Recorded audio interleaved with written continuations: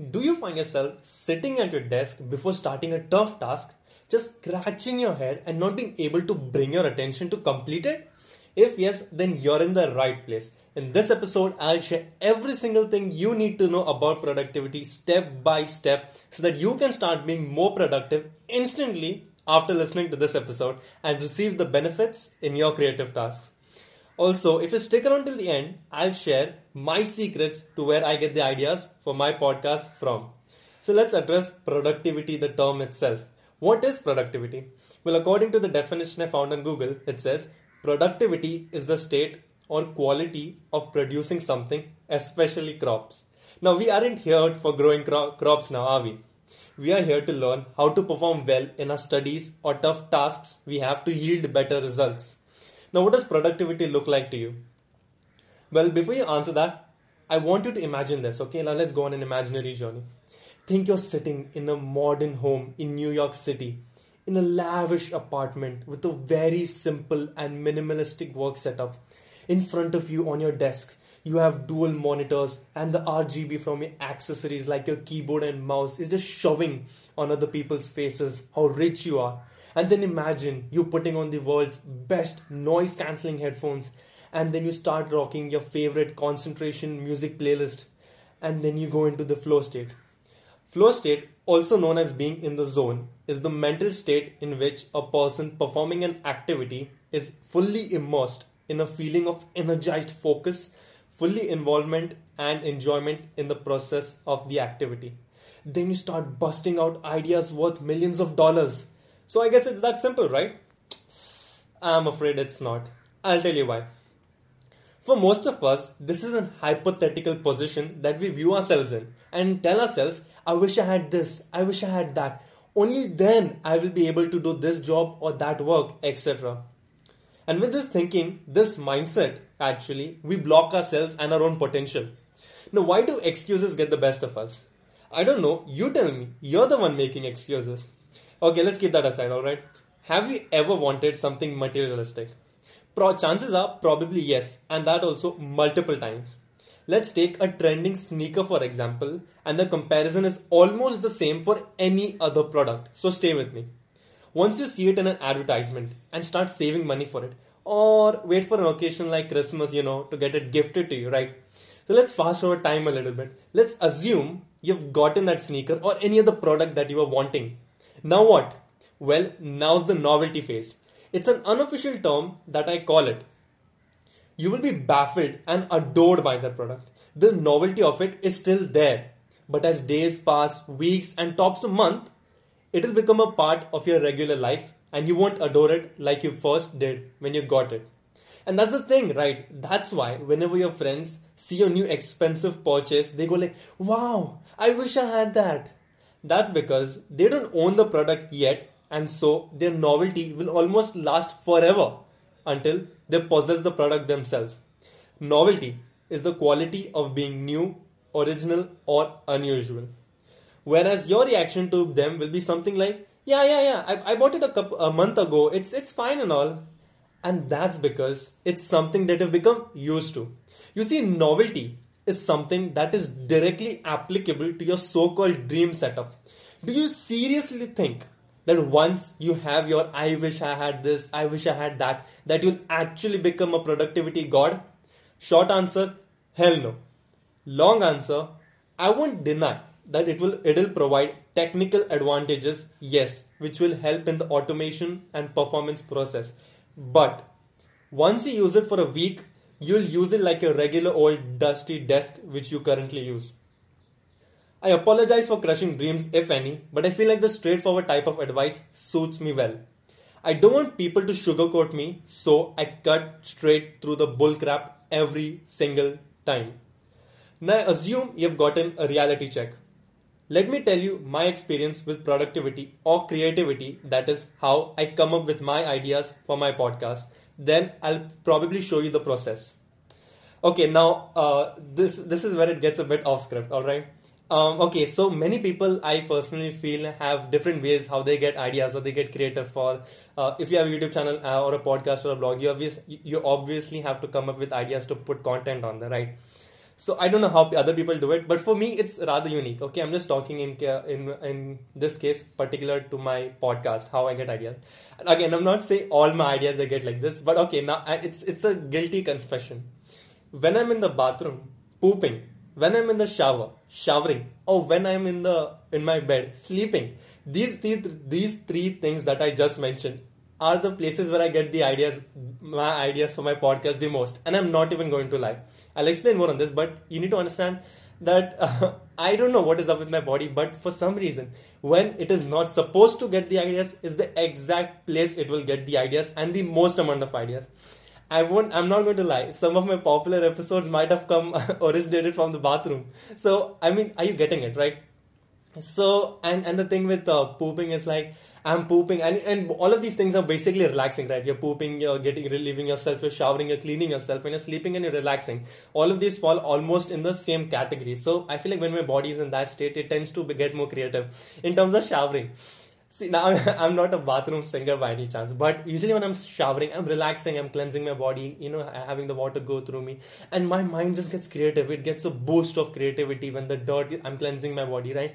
And then my body just starts running, and the mind goes on and on and on, and my mind gets flooded with ideas. So, and I'm just, and the thing is, whenever I step out of the shower, before I even reach my room, right, my mind is like blank. And I don't even remember the ideas sometimes. So many great ideas. Sometimes I just forget. It's the same when you get up from your sleep. You saw a beautiful dream. But for some reason, the moment you open your eyes, boom. Bro, what? And you just blank. And you know like there is something that you want to remember, but you just can't remember. That is exactly sometimes what I feel when I get my ideas. Lastly, sleeping. And I have anxiety issues, so whenever I have something on my mind, if I don't write it down, I feel like I feel uneasy. So it usually happens to me while I'm sleeping, and a creative idea for my podcast runs across my mind, and I'm sleeping on my bed, turning from left to right. I'm like, oh, I'll write it in the morning, I'll write it tomorrow, but it's on my mind. I know it's a triple A, like a hit idea on my podcast, and I just don't want to miss any opportunity, and I'm rolling around the bed, and I have to write this down. If I don't write this down, I regret it, And then and look at the time, and it's 3 a.m. in the morning actually. Sorry, my bad. And I get up, in so sleepy, just knock things over, go to my desk, sit on the lights, and just start writing that idea down. So you can understand how dedicated I am and how I get my ideas. So it might be different for you. For you, it might be. It can be anything, again, as I was saying. So let me share this concept, which I'm not sure the name of, which has the opposite effect in terms of results. Let me explain. You try to sleep, but you don't get sleep. You begin studying, and from nowhere, the sleep just walks straight in as if it was there all along. Now, isn't that relatable? I know it was. Again, this is just an example of the concept.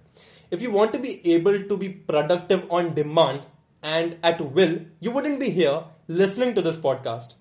You're probably sitting at a desk trying to grab your willpower, slapping yourself a couple of times, pep talking and telling yourself, bro, stop. I've seen the phone enough times already. Let's get the work done. But you fail because your brain is hardwired to pick that phone up every 2 seconds to check the notifications whether you have received any more likes, comments, or to check if your friend has tagged you in a meme. Let's be real here. You suck at being productive. And so do I. Productivity isn't everybody's cup of tea. We all have our strengths and weaknesses. It's about finding out our strengths and using them to our advantage. The kid next door plays great piano. Why?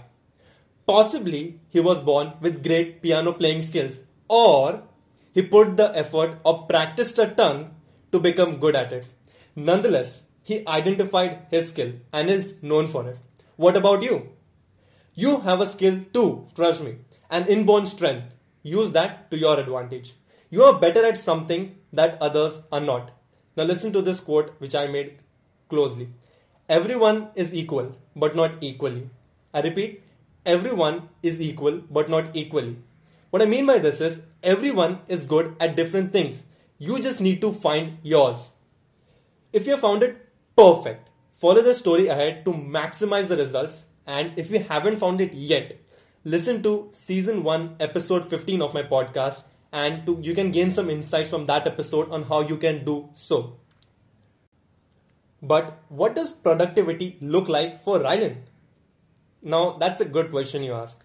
See, what I said earlier was about getting ideas. That is about being creative, not about the actual work or productivity itself. So, now to answer your question, this is how I go about working for my podcast, and you can use any of the tips I mentioned forward if they suit your taste or task for your job. Firstly, I think I'm a little too addicted to double tapping memes on Instagram. That's step one, identifying the distraction. For you, it may be watching television, playing games, or hanging out with your friends a lot. In this case, it is the phone for me. So, what I've done is I've turned my notifications off completely. I hate the dopamine rush I get every single time a notification pops up. So, I've basically closed all the notifications on my phone. I have done this practice till this day, every day for months actually. It helps me not get distracted. For you, turning off notifications may not be a viable idea. So, turn it on do not disturb mode instead for that duration of work. But for some of you addicts, D&D still won't be enough. So, here's what you should do to combat that. I'm an addict too, and D&D isn't enough because as long as the phone is within arm's reach, my addicted head will pick up the phone and turn on Instagram and scroll the explore page for hours. So, if possible, shut it down and keep it a couple of rooms away from you. And that's actually step 2. Usually, while we are sitting, we get so lazy to go to different rooms to get the phone, and waiting for a minute for it to restart is enough of a turn off for us to not get distracted. Let's assume you do step 2. Now what? You are usually overwhelmed by looking at your task from the macro point of view. Attempt your tough tasks step by step only. And that's step 3. Let's assume, take this example, okay? Let's take your exams for example.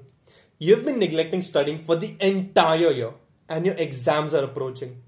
Now you look at the list of the syllabus of the chapters that are coming and you just look at and you're so overwhelmed and you think, how can you do so much in so little time? And basically self-sabotaging yourself. What I would do in the situation, and that actually literally works almost every single time, is to stop thinking what is there and actually start seeing what is there. I repeat, stop thinking what is there and start seeing what is there. What I mean is to stop seeing the chapter titles and to actually start seeing the chapter content itself. And like to what is actually there to see in the actual chapter so that you can know what is there to study. And once you know what do you have to study, then you can proceed to break it into smaller parts. Trust me, you don't want to learn 10 chapters in one day before the exams now, do you? So instead, break them down into 2 chapters per day and start doing them 5 days before the examination. Something along those lines, but point being, use the deadline and split the work accordingly to maximize the efficiency of your work. It's also great because whenever you work on something in the past and look back at it in the future, you tell yourself, oh, I could add this to this, Oh, I think I could add that, a little bit to make it better. Earlier, you couldn't. But over time, yes, time is the constant here. You came up with new and better ideas. So whenever tackling a creative task, never, I repeat, never do it in one sitting. Unless you just don't have the time left and the deadline is approaching. But whenever what I'm about to say, just listen to this. Whenever I want to produce a podcast episode, I want to ensure maximum quality. And I can't just sit there for an hour on my desk and get done with it. I have to do so for multiple hours and for several days in order to get a result that's favorable to publish that episode. So that's after scripting a little bit, when I look back at it the next day with a fresh mind and perspective, I can go like, oh, it's missing this. Oh, I could add that, etc., etc. Which is not possible if you exhaust yourself and you do it all at once. Spoilers, I have worked the same method for this episode too. This is like the 4th or 5th draft. Procrastination is yet another thing that stops you from being productive. But there's possibly nothing I could tell you that would make you stop procrastinating. After all, I procrastinate myself. But it's about being real here, and it's about being real, and I love making the podcast.